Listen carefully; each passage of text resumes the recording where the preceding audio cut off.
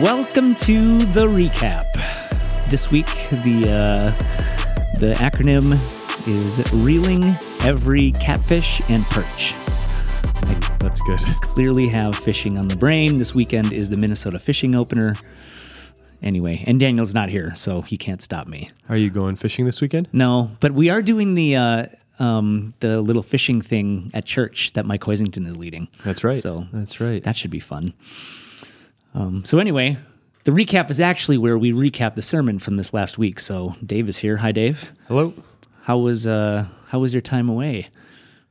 Time away. Didn't you were gone for the?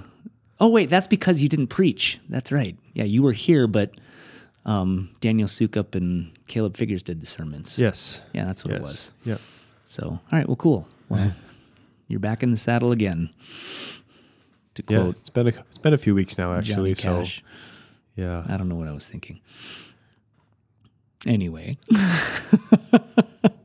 let's just get into the text. you were looking at me like, bail me out, and I just didn't. That's fine. Yeah. So Genesis 10 and 11.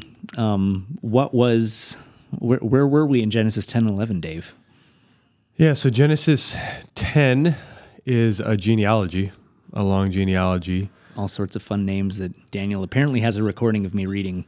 That's right, from our sermon series preparation group. Yeah, he did record you doing that whole thing, I think. It was bad. And then the end of Genesis 11 is another genealogy. And so the first place we looked at is genealogies, remembering why they're there. And I said they're there to show us that God is working in real history with real people and real places. And I also mentioned that the genealogy in chapter 10 is a general genealogy, and oftentimes what we'll see with authors is they emphasize where they really want you to notice. Mm-hmm. So at the end of Genesis 11, we zero in on the genealogy of the line of promise that gets us all the way from Noah to Abram. And so we can see the author in the genealogy highlighting real time, real people, real places, real history. And then we can see him at the end of 11 say, and now really focus in on this particular thing that God is doing. So that was the first part. The second part was just talking about the Tower of Babel. And you know, again, a real thing that happened, but we used it to talk about pride, the prideful self-preservation. God had told them to go and fill the earth and multiply and spread his image and his glory and his presence.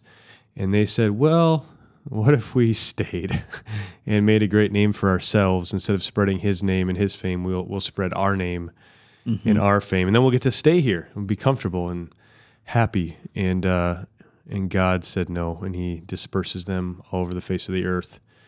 And then what we did is we looked at how, as the Bible unfolds, there's several places where we just see God, number one, go and rescue those people that he dispersed. So the Great Commission, go therefore and make disciples of all nations, knowing that I have all the power and I'll be with you.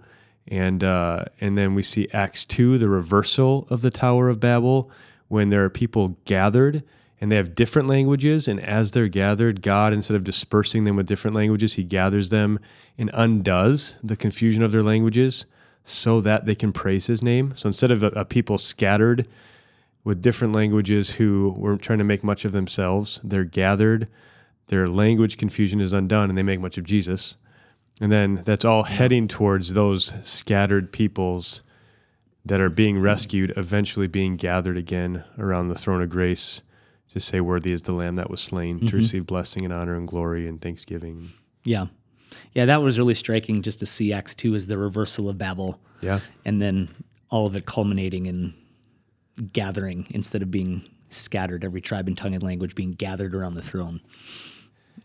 It really highlights just the whole storyline of the Bible. Yeah. Another thing that I just realized, it kind of struck me, the benefit of multiple readings of the Bible, because so like the first time you read through, you get to the end of the genealogy and you see Abram, and you might not know who that is, you know? Yep. And so it's like, oh, it's just another name. Another guy. Yep, another guy. But after you know where the story is going and how integral Abram and Abraham is to the whole storyline of the Bible. Yep. Now you get there and you read it and you're like, and Terah fathered Abram.